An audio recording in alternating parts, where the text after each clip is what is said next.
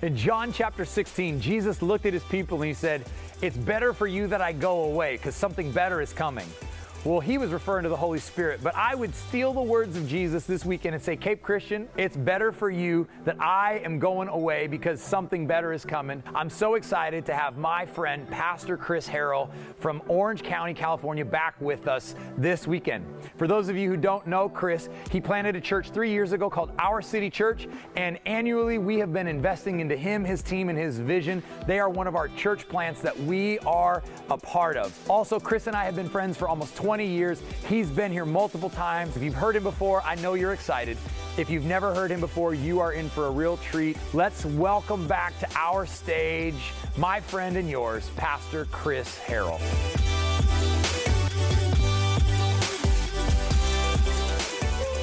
Hey, I just want to say it is such a huge honor to be back with you, and I want to welcome everyone. If this is your first time here, I want to welcome also everyone that's watching online. Thank you so much for being a part of Cape Christian online or here. It's a huge privilege to be back with you. I really want to say a big thank you to Pastor Corey and also to all of you who give to the vision here and you support this ministry and who this ministry supports. Our city church made it through COVID, and it was tough.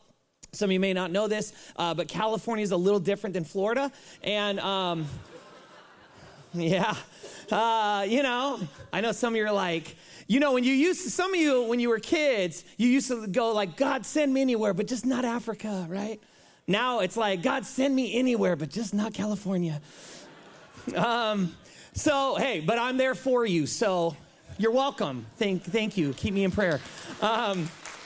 And God's doing a great work. We're very blessed. God's doing awesome stuff through our church. We're seeing people come to Christ.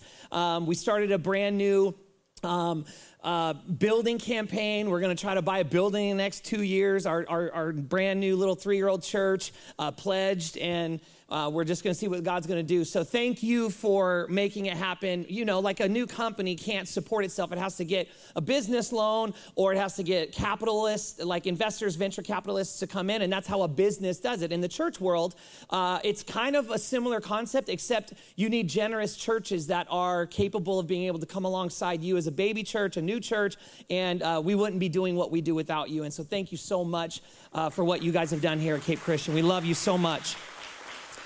If you have a Bible, I want to invite you to open it to John chapter 11. We're going to look at some things that happen in the life of Jesus that I think have a lot to say to you tonight, no matter where you are, or who you are, or kind of where you're coming from. I believe that it's not an accident that you're watching this right now or that you're here right now, and that God has some intentional things he wants to say to you. If we haven't met well enough, I want you to at least see a little bit about me, my family. I got a couple pictures of my family that'll come up here. My wife, her name's Brenda. That's my beautiful wife, Brenda, and gosh, isn't she just right? Some of you just need to believe in prayer right now. It works. Okay, don't forget that. Never forget, prayer works. I have something to say. That was me when I had a beard and the whole thing. And then the Niners lost, and I was in mourning, and so I shaved the beard. But then I kept the mustache for me. For me, this is my thing that I was just like, I want something that makes me look like you don't want to fight me. And I'm going to tell you, it's working so far. Like, there's people that used to think they wanted to fight me, and I see them now, and they're like, who's this guy? I don't want to fight this guy. I'm like, yeah, that's right. And I'm just kidding. And then this is our little baby girl, Eliana Joy. That's our little girl, and that's us at Our City Church birthday. So that's my family. Before I get into what I want to share from Scripture, I want to kind of set up what we're going to talk about a little bit today. I was playing golf with a friend of mine and his dad a couple months ago, and I love golf. It's a sport that I picked up about 8 years ago, and I love it. I sold my heart of all other sports to play. Like, I won't. So people are like, "Hey, do you want to play basketball?" I'm like, "No, because if I hurt my ankle, then I can't play golf." So I won't play darts or shoot pool because I don't want to pull a back muscle or nothing. So. I really just, I'm into it now. And I was playing with this guy and his dad, and we're on the 16th hole at this one course in California. It's a pretty tough hole. It's a par 3, real small green. And his dad hits this shot. His dad's a stick. I mean, they're both very good. They're both single-digit guys. And he hits this shot, and it's beautiful. The moment you just hits it, and we're all just like, oh, yeah, it's so good, right? And if you're a golfer, you know that when something's heading towards the hole on a par 3, inevitably somebody's going to be like, oh, get in the hole, right? And depending on like how you participate in extracurricular activities on your Friday and Saturday nights, maybe somebody might say something like, oh, buy drinks, let's go, right? Like, I don't know how you do it, but that's how they did it. And so we're watching it, it's going, and it like hits this spot, and it zooms right in and disappears into the hole. And we're just like, I lose my ever-loving mind. I lose my mind. I'm like, it's a hole-in-one, no way. Now, here's what's funny, is in the moment, I lost all sense of like the difference between people, right? Like I am an extrovert, shock, and I am this outgoing personality that loves to celebrate great moments and to see them and look at them and take them all in. And so I was so excited, and this guy's like 6'3", and all of a sudden I just like run towards him, and I didn't remember that this guy is not a hugger at all. He's just kind of like, thank you. Thank you. That was his response to the hole-in-one. His son was like, well done, Dad. Gave him a good handshake. I'm like, what is this? And I like couldn't, so we're walking, and it was just like bugging me a little bit. So I just was like, hey, can I tell you something? He goes, yeah, what? I was like, man, that was an incredible moment. Now, I realize that might have been a little over the top for you, and I would like to just, for my part, take responsibility, okay? I just want to speak to that. I want to just be able to be, aware of myself and just say that. So that's on the table here, okay? I'm not trying to be like unaware of myself. I know that that's what happened to you.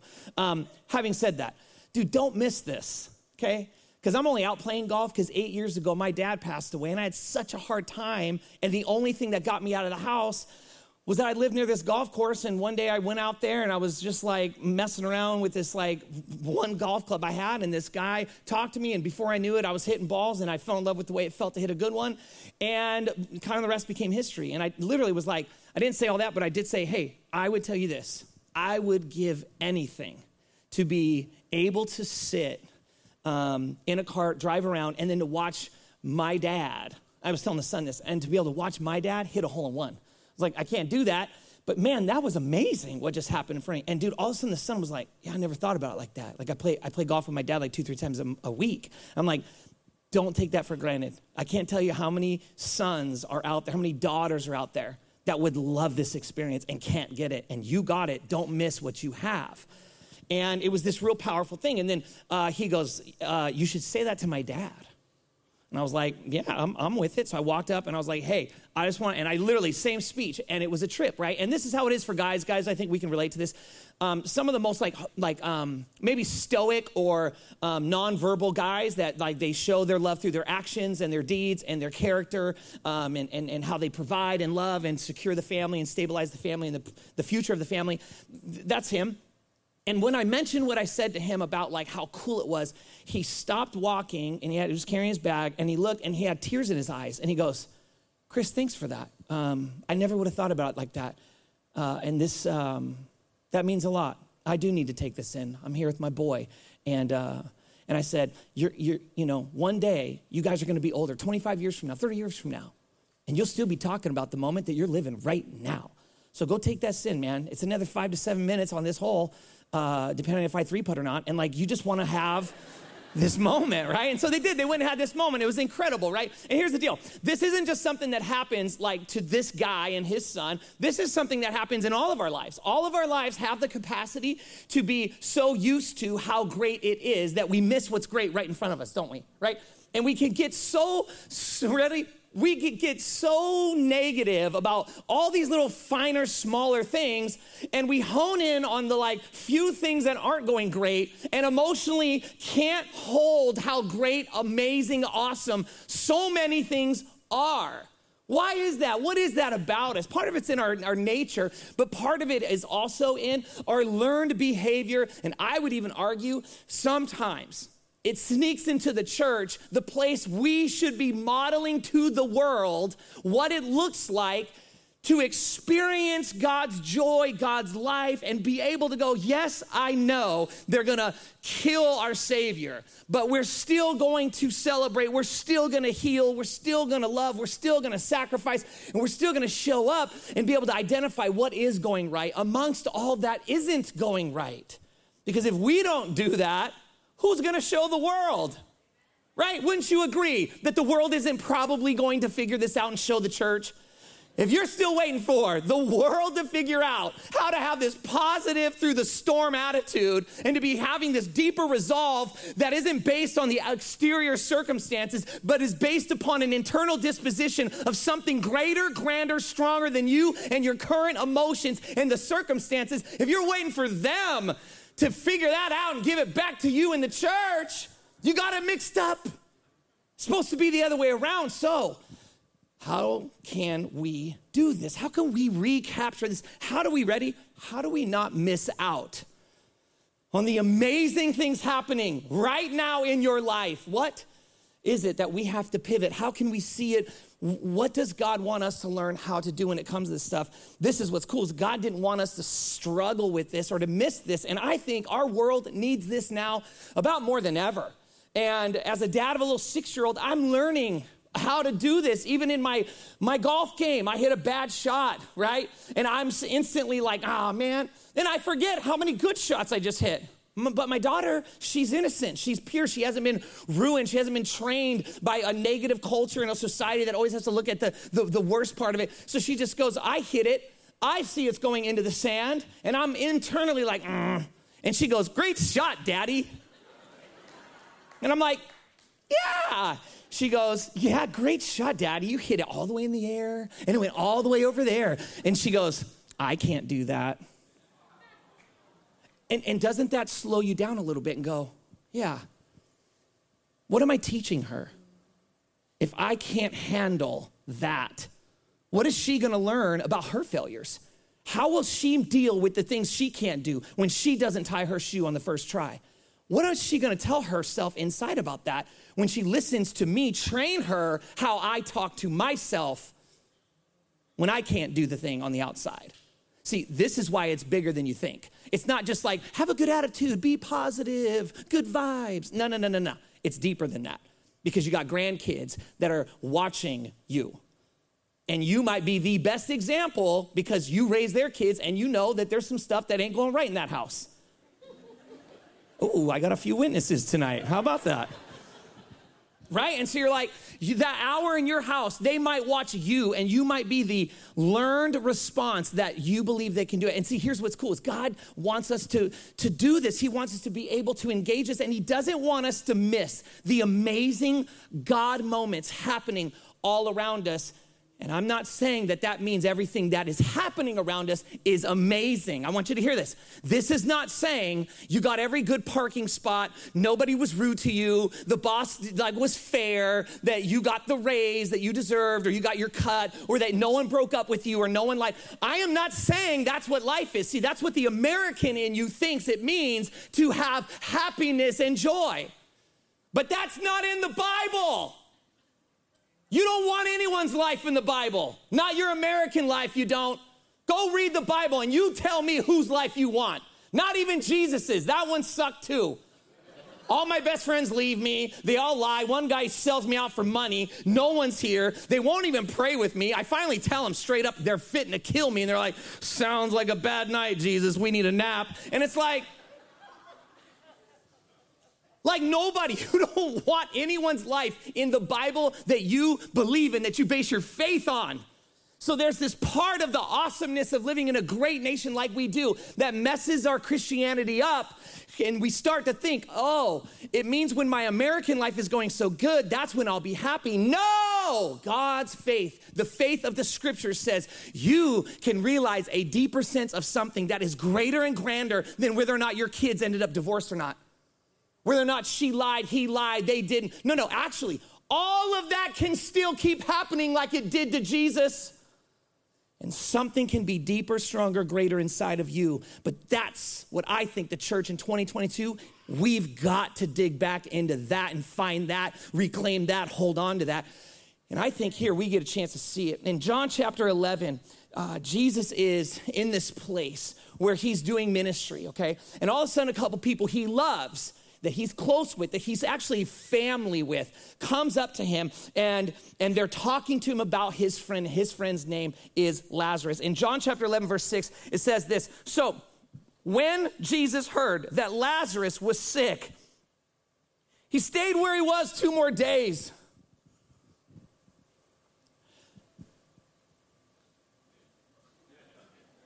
How's that feel? Does that feel awesome to you? Do you feel like the God of the universe is super empathetic towards you and your suffering? Hey, I'm super sick. And those of you that know the Bible, you know that this story doesn't end very well for him in his sickness. Hey, I'm sick. Cool. I'm going to stay in Cabo for a couple days, and I'll catch you on the flip side. I'm going to stay where I'm at. I'm doing something. I can't come see you.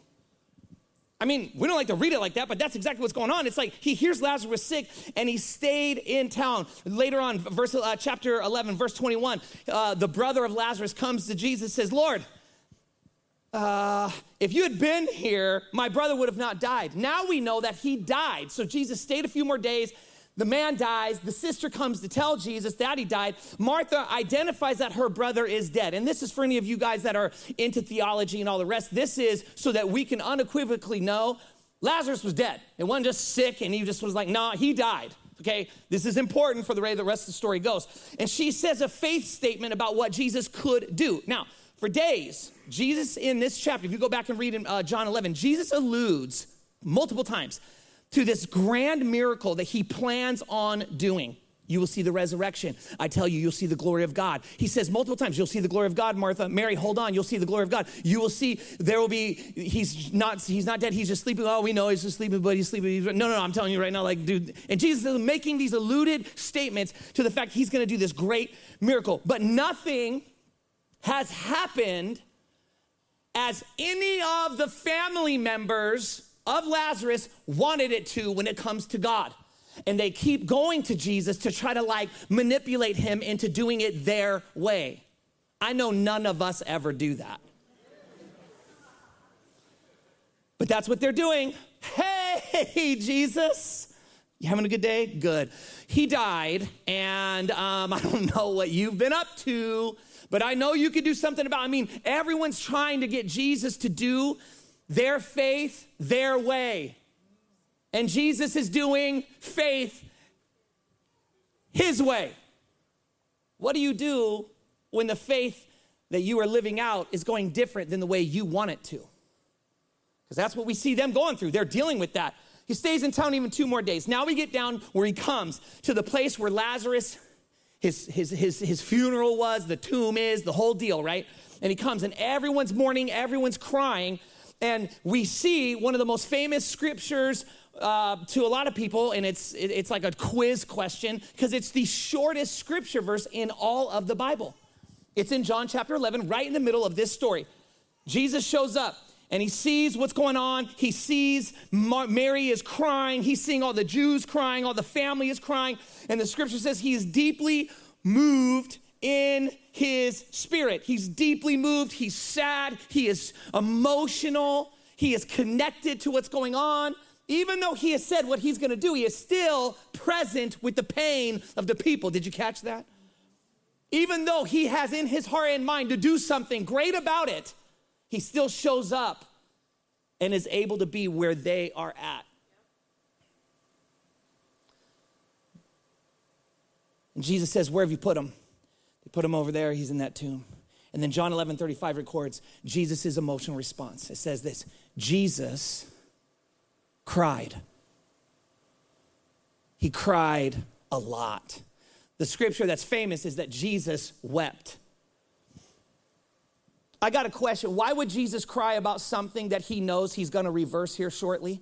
Has that ever occurred to you? That Jesus is crying about something he's actually already told everyone he's going to do something about. I believe that because Jesus was the perfect Christian, he was the Christ. He was God in human flesh. He showed us how to live. He showed us how to, feel. He showed us how to do relationship, how to be healthy people emotionally. You know what he showed us? He showed us how to emotionally show up to moments where the people around us are heartbroken and sad and unable to be able to deal with all of the different things they're facing. Even if he knows he could reverse it, he is still present. Shows up, he's there, he sees all of it, and he allows it to hit him in his chest. Guys, This is critical for us as men. Our families need to see that we know how to emotionally show up and not just physically be there, but emotionally be in the room and be able to be in there. I'm not asking you to start crying all the time, but I am asking us as men, and I think it's important in 2022 that we know how to be firm, strong, with a plan. Here's what we're gonna do, have an idea, but still be empathetic about how everyone's experiencing what they're experiencing. It's critical. Now, some of the people, it says in verse 36, the Jews said, see how he loved Lazarus. Look how he loved him. Man, he loved this man.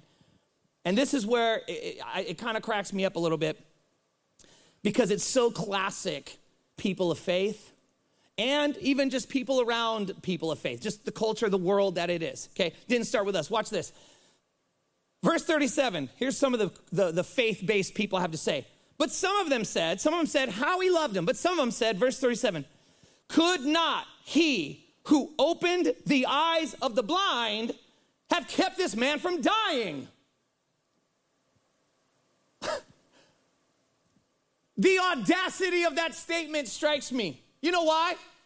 They are scrutinizing his miracle of opening blinded eyes. You know what that tells you, right? There's always gonna be a group of people in every church that just gotta complain about something.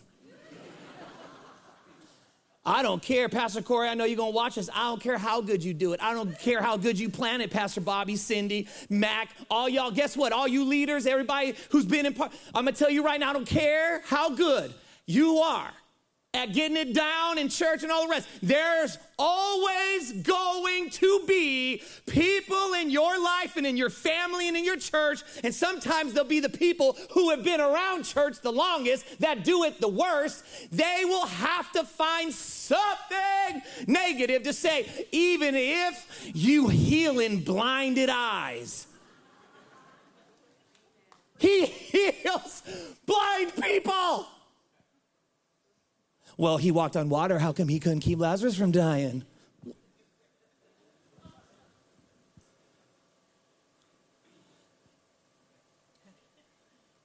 This didn't start in 2020.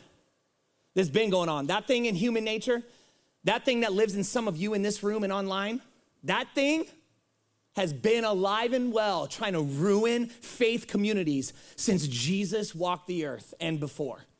And you got to be aware of it. And you got to be honest with yourself and go, that's ugly. That's sick. That's a sin. That's not okay. That is not the character of Christ. You know what I love about Jesus? He's undeterred. You know what he doesn't do? He doesn't fire back. Oh man, you guys can't ever be made happy. No. I'll say, I'm the preacher. It's my job to say it. But Jesus goes, you know what? I don't have time to deal with these trifling people. I'm on the mission right now. I got too many important things to do than to get caught up in these small little side arguments. So he moves forward and he stays emotionally connected with Lazarus' family's pain. Verse 38 says this, Jesus, once more, deeply moved, came to the tomb. It was a cave with a stone that was laid across the entrance. Okay, so get the picture. That's the way they would bury him back then. They put a big rock right in front of the entrance and he was in there. Jesus, the phrase that catches my heart, once more deeply moved. He was moved earlier. He cried. He got his emotions processed. And guess what? He's moved again. If you've ever lost someone, if you've experienced heartbreak, if someone in your family has died, if you've gone through a divorce, if your kids have made choices that have just ripped your heart out, if there are things that have happened and you just go, man, why do these emotions keep coming and going? I feel like I'm over it, and the next minute, it's right back. What is that? Well, what I want you to hear is that's what happened to Jesus. Jesus had the waves of heartbreak and sadness, and he was deeply troubled and deeply moved, and then he cried and processed it and was able to kind of grasp it and move forward, and then he was struck with it again. This is a normal part of us. A lot of us might hear people in our lives, our family go like, why are you still sad? You need to get over her, get over him. Why are you still, no. But that's actually an ignorant approach to processing your emotions. You do have this need to grieve properly. And Jesus was God, perfect human, sad twice, within this one 25-minute period at the tomb. Sat twice, cried, processed his emotions, and found himself deeply moved again. It's okay to be deeply moved again, to cry again, to get upset again, to be angry later and be like, oh. Jesus had these things too. He cried, he got it out, he moved on, he felt it again. He talked about it, he processed it. He's not deterred by any of this stuff. And I love that he is looking to do more than any of them comprehend, and yet still is present with them. And then he says this, and this when it gets good. Verse 39, take away the stone. Take away the stone. Jesus wants to remove the barrier between him and the dead man. What's in between Lazarus and Jesus? This stone. What I see here today is that Jesus wants to remove the barriers that are also in your heart between you and him. And he knows that you might have this barrier between you, a big rock stone that's in between him, his voice, and you.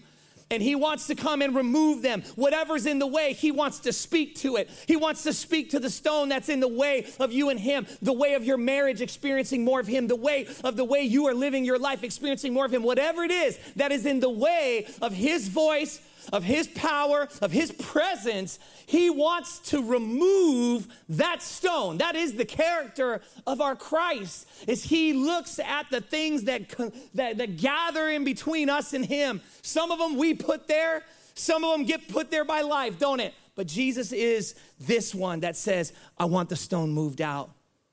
I want the stone moved away. Now, Martha, the sister, she's a very practical lady. We need practical people. But she also confirms again that this man is dead, because she says to Jesus, but Lord, said Martha, the sister of the dead man, by this time there is a very bad odor, for he has been in there 4 days. By the way, that's 1, 2, 3, 4. Not like the current way in culture we say man, I've been in there for days. Not that 4 days, actually 4 days. So just so y'all knew that. I think that joke's gonna work better tomorrow morning. It's okay, I'm learning, okay? We've come a long way, haven't we, Cape Christian? Remember, my first time here, I was happy to be in Cape Coral. Some of you still are working on forgiving me for that one. He smells like death, Jesus. He stinks. He smells like the results of his life. Up until now, Martha hasn't really understood what Jesus meant when he said she would see the glory of God. And Jesus reminds her in verse 40, did I not tell you that if you believe, you will see the glory of God? So Jesus goes back to what he has already taught her. And sometimes he needs to do this with us. He needs to go back and tell us, hey, I want to remind you what I told you. I want to remind you, and I don't want you to lose this. Why? Because we're like sheep, scripture says, and we lose our way and we forget stuff. I don't care if you learned it before. You got to learn it again, because he knows this about you. We should know this about ourselves. I lose sight of that. He's going back to what he already told Martha. Didn't I tell you I was going to show you the glory of God? Didn't I tell you if you would only believe, you would see the glory? Yeah, I know you told me that, but I'm having a hard time connecting with that, because as you can see, it didn't work out so well. And Jesus gets that. So he's able to say to her, I told you what I was going to do. Would you see the glory of God? And what of the glory of God? How do you make sure you don't miss the glory of God? Like the glory of God in our life, in our day. How do we take part in it? How do we access it? How do we see the glory of God in our own lives? Because God wants to show you the glorious things happening right in front of you. He doesn't want you to miss the stuff that's going on right there. And Jesus wants to make sure that she doesn't miss the glory of God. And that is a part of why we sing songs. It's why we as a church worship God. It's why we meet together in small groups. It's the reason that we invite people to church. It's the reason we do that. Why? Because when you see that new person come in next week for Super Bowl weekend, you watch them being like, I can't believe I'm at church. And all of a sudden they hear something that resonates with them. They're like, man, I think I might want to come back to this thing. You are watching the glory of God shine on a person's life. When you sit in that life group and you see people grow closer to him and their marriage is made stronger, you're watching the glory of God. And you can participate in that stuff when you engage the things that the church is making available for you. And this is where I just absolutely love it, because now Jesus prays and he says, verse 41, it says, they took away the stone and Jesus looked up and said, Father, I thank you that you have heard me. Now, Jesus knows that his Father hears him. He's got a great relationship with his Father. He is one with him. But he also knows, ready, that his relationship with his heavenly Father is not just about him. And some of you Christians have not figured that out yet. You still think your relationship with God is mostly just about you, but it's not. There are things that God wants to do, yes, in you, no doubt. But there are things God wants to make sure he does through you, not just in you. He wants to do things in you so he can do things through you. And the way he does that sometimes can be as simple as the way you pray in front of your kids. The way you talk about the message on the ride home tonight. The way you talk about the things that you're happy that the church is doing. The way that you begin to shift the normal flow of how culture just always have to have something to be critical, negative, and bag on. And you start going, you know what? What if we just kind of pivoted that culture in our home and just begin to say, could we find something we liked about our day today? Could we find something we enjoyed about it? What if we just made it a point to be like Jesus was in the midst of this? And he says, Father, I know that you always hear me. Ready? Verse 42, and I love this. But I said this. See, he understands how relationships work. He knows it ain't just about him, and he wants to make sure he's not asking God for power. He has the power. He's praying so everyone around can understand his relationship, that it's available to them so they could grow in their faith. And this is who Jesus was. He allowed people to be able to grow in their understanding of God by the way he expressed it. He says, I said this, verse 42, for the benefit of the people standing here, that they may believe. I got a question, Cape Christian. When is the last time you did something and it was purely for someone you knew that does not believe in Jesus like you do? And that was it. You literally said, did, acted, shifted, changed it, pivoted what you were gonna do, felt comfortable about doing, would have normally have done. And you said, you know what? No, this is what's needed. And you shifted, because that's what Jesus did. He took inventory of the moment and he goes, something else is needed right now other than me just doing what I know I can do, what I even would do, what I am emotionally moved to doing, but there's something else going on. And I got to make sure that I connect the dots for some of these other people standing around me. Verse 42, that they may believe what? That they may believe that you sent me, that it's you, God, that is involved in this. And now he's going to display his glory. Verse 43, when he had said this, he called in a loud voice. And I love that it says loud voice. There are some prayers that you won't and can't whisper. Some prayers, you got to speak up. You got to get them out of your heart. You can't just be like wringing your hands. God, I just pray that you would just, if it's okay, if you don't have anything going on today. You got to boldly come before the throne of grace like scripture says. You got to learn how to speak from a position of boldness. Why? Because you know you have an ear to the King of glory, to the heaven, to the God of heaven, of earth. And you go, I can come and I can speak. God, I am asking you with as much boldness as I can. Would you change my heart? Would you help me engage this? Would you do something in this situation?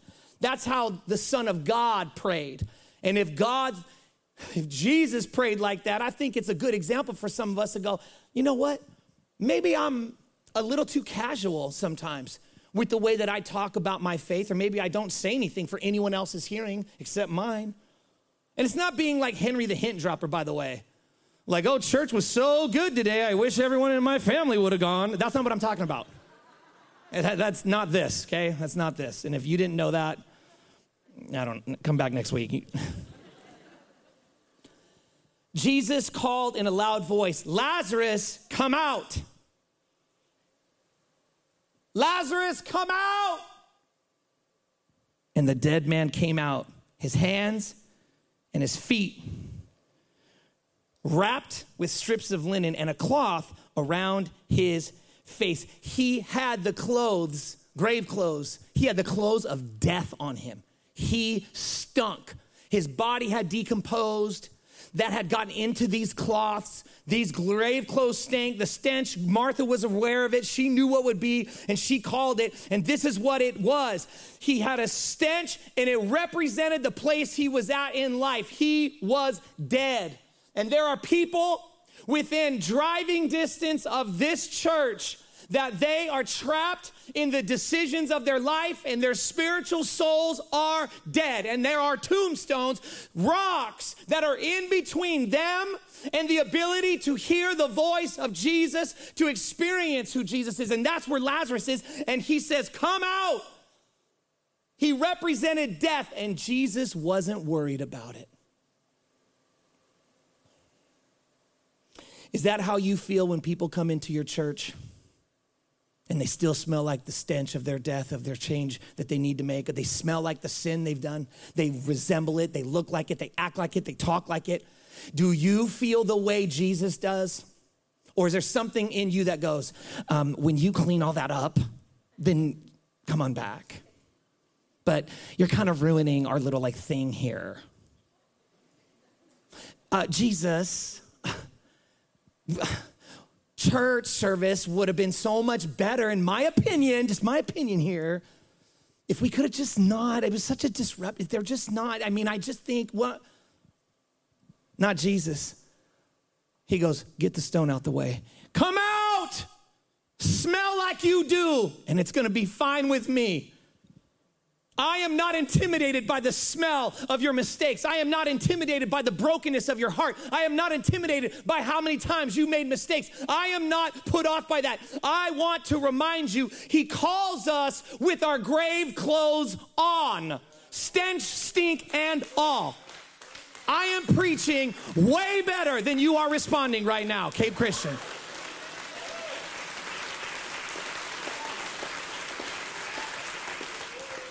Jesus cries for us in our stubborn ways. He longs for us. He desires relationship with us. No matter how much we neglect, we forget, we are casual, we don't do anything that he wants us to do, and he wants to still bring us close to him, even if we smell and have the stench of our selfish, prideful, stubborn ways upon us.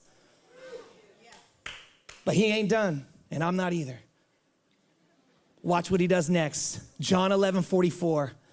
The dead man came out, his hands, his feet, wrapped with strips of linen, the grave clothes all around him. And Jesus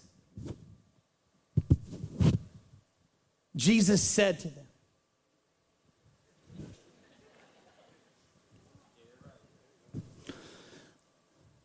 Jesus said to who? Them. Who's them? Who's he talking to? He ain't talking to God the Father. He ain't talking to Lazarus. He already talked to Lazarus. Jesus said to them. He's talking to everybody standing around. He's talking to everybody. He's talking to the people who moved that stone. He's talking to everybody who was complaining and criticizing how he opened the eyes. Why couldn't he keep the man from dying? Maybe he didn't keep this man from dying because he wanted to do something with him when he was already dead. And Jesus isn't talking to the man he just raised from the dead. He isn't talking to God. He isn't talking out loud to himself. Those that knew Lazarus, that's who he's talking to. Those that love Lazarus, that's who he's talking to. Those that can smell Lazarus and his stench and his death, that's who he is talking to. And he says to them who have been alive while Lazarus has been dead, he says this to them, take off the grave clothes and let him go. Cape Christian, this is the call of God on you as a church, as a person, as an individual. He is calling you to move the stone out of the way of people who are trapped in their own death, in their own brokenness, in their own despair. And the stones aren't light, they're heavy, and you can't push them by yourself. You can't one-on-one some of these things. Sometimes it's gonna take more than just you to be able to love and push the stone and then get them into a place where they can hear the voice of Jesus. They can experience his power. They can know that he's there. And he says to them, I want you to take off the grave clothes. Can I tell you this? It is not Lazarus's job to get the stench and the smell of the clothes of death off of him. That is the job of the church. It is our job. My question to you is, when was the last time you were doing that job? Who are you sitting with, listening to? Just helping pull the stench off of them. That means you got to be around stink. That means you got to be around stuff that smells, that's repellent. That means you got to invite them. You got to move the stone out the way and go, whatever's in the way of Jesus's voice to your ears, I'm going to do all I can. Can I tell you, sometimes that's as easy, simple, just practical. How do you make this a part of your life just to do it practically? For some of you, it's just going to be this. Invite someone to next Sunday. Move the stone out the way with a text, with a phone call, with coffee this week, and go, hey, you know what? I've been going to this church. I've been there for a while. Some of you know that. I want to invite you because I think this next Sunday is going to really be impactful for your life. And look, dude, you don't have to come again. You don't have to believe what I believe. That's not a requirement to come to Cape Christian. Just come with an open heart, man. See what happens. When you begin to say, I'm willing to put myself out there, you put yourself into this place where Jesus can use you to move the stone. And then one by one, little by little, you start pulling off the grave clothes. Who is in your life that God wants to use you to bring out of tombs, graves, and brokenness? If we as a church will do this, I promise you, God will transform this community. There are people all around this area, and you will be the only person that they will say yes to because they trust you, they know you love them. You've been putting in relationship time, and this is the place where we get to go, I could be a part of this. I could bring them into the earshot of Jesus. And so I want to ask you, even right now, I'm going to ask some of you right now to get out your phone. Right now. Get out your phone. Some of you already, as I was talking about this, have somebody in your mind. And I want you to bring up a text box to them right now. I'm not going to let you get out of here and go in your car and think about it, because then some of you guys are going to not do it. And I want you to do it. Come on. Faith is not what we say we believe. It's what we do with our belief. So put your faith in action. Let's be the real church right now. All of you ain't got to do this. Some of you going to talk to them later. But some of you could text them right now, and I want you to do it. I'm going to pray for these texts, and I'm going to ask God to send out this technological, supernatural Holy Spirit wave to people around this city. And I'm going to believe that next week, there's going to be people sitting in these seats because of the people in these seats right now. The people watching online right now, I want to ask you to do it. Wherever you're sitting, send it to them. Say, hey, I'm going to send you a link. I would love for you to check this out next week. We're doing a big thing for Super Bowl. It's going to be this, that, and the other. And share the stuff that's in the Super Bowl. On the way out today, there's going to be invite cards that you can get. They're going to hand them to you on the way out. You could use that as an invite card and just say, hey, I want to personally invite you to come sit next to me. Bribe them. Tell them you'll buy them lunch. It works. I mean, come on. What's the price of a soul? Lunch? If you get somebody in here for the price of lunch, man, that's a bargain. Can you imagine what would happen? Listen to me. If Cape Christian became known as the place where the dead come back to life in their soul, in their marriage, in their heart, where teenagers come back to an understanding of God, where there are people who return home, where adult children come home, where reconciliation happens. What if this became known as the place, the church that says you can bring your grave clothes on in at Cape Christian? Why? Because they won't judge you if you smell like the stuff you've done wrong. They won't trip when they hear that you on your second marriage, third, fourth. They won't care if you talk about the different addictions and issues. Why? Because this is a community that knows they've all been in the tomb of their own stench. And it was because of Jesus' power and voice that they came to life. And it was because a community of people that walked around them and said, hey, I'm going to help get these grave clothes off you. Hey, that's my job. I'm a part of this following of Jesus. We're going to do it. You don't have to do it alone. That's the faith of Jesus. And that's the church that this city and the surrounding areas needs from you. I'm going to ask you to bow your heads and close your eyes.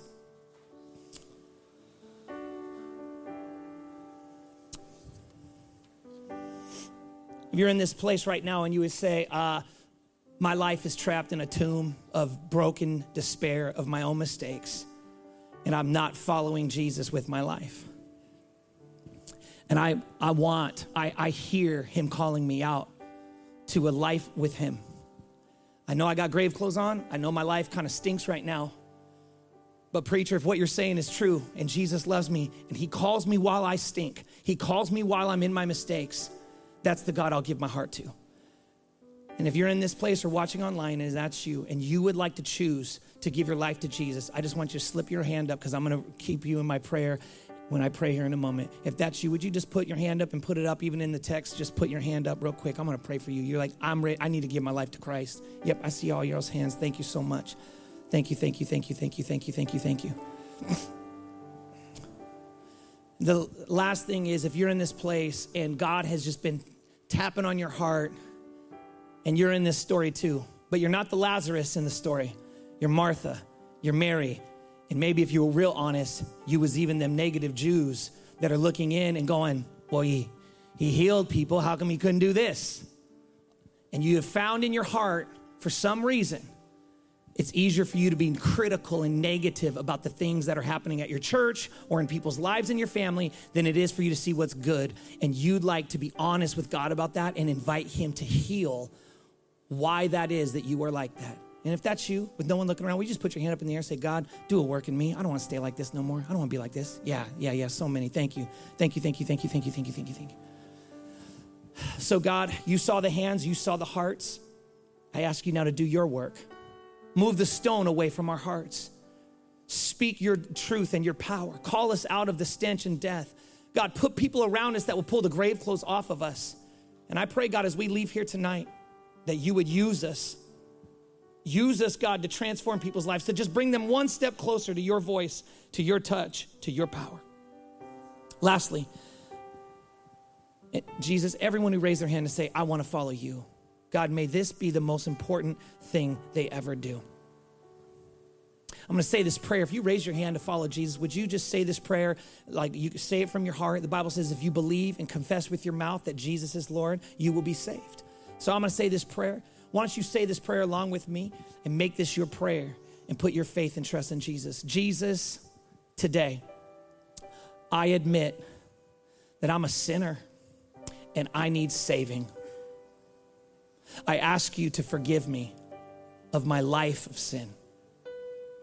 I believe that you love me and that you died for me, but that you did not stay dead. You rose from the dead and you conquered my sins, my mistakes, all my shame. And now I can have new purpose and new life in you and your plan for me. I give you my life, Jesus. And I decide today to follow you for the rest of my life. Surround me with some real Christians who will help take these grave clothes off. Put me around people who will walk with me in my new faith with you. Fill me with your Holy Spirit to teach me how to follow you and to live for you. I give you my life. In Jesus' name I pray. Come on, church, let's celebrate all the new life that happened tonight, online, in this house, today. Wow.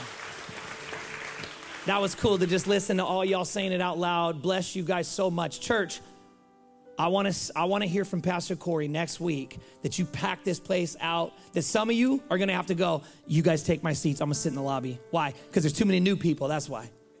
Too many new people. Go remove the stones from those people who need to hear the voice of Jesus, and let's watch Jesus save lives in the coming week, okay? Cape Christian, I love you so much. Thanks for having me with you. We'll see you guys next time. God bless you guys. Have a great rest of your weekend. Bye.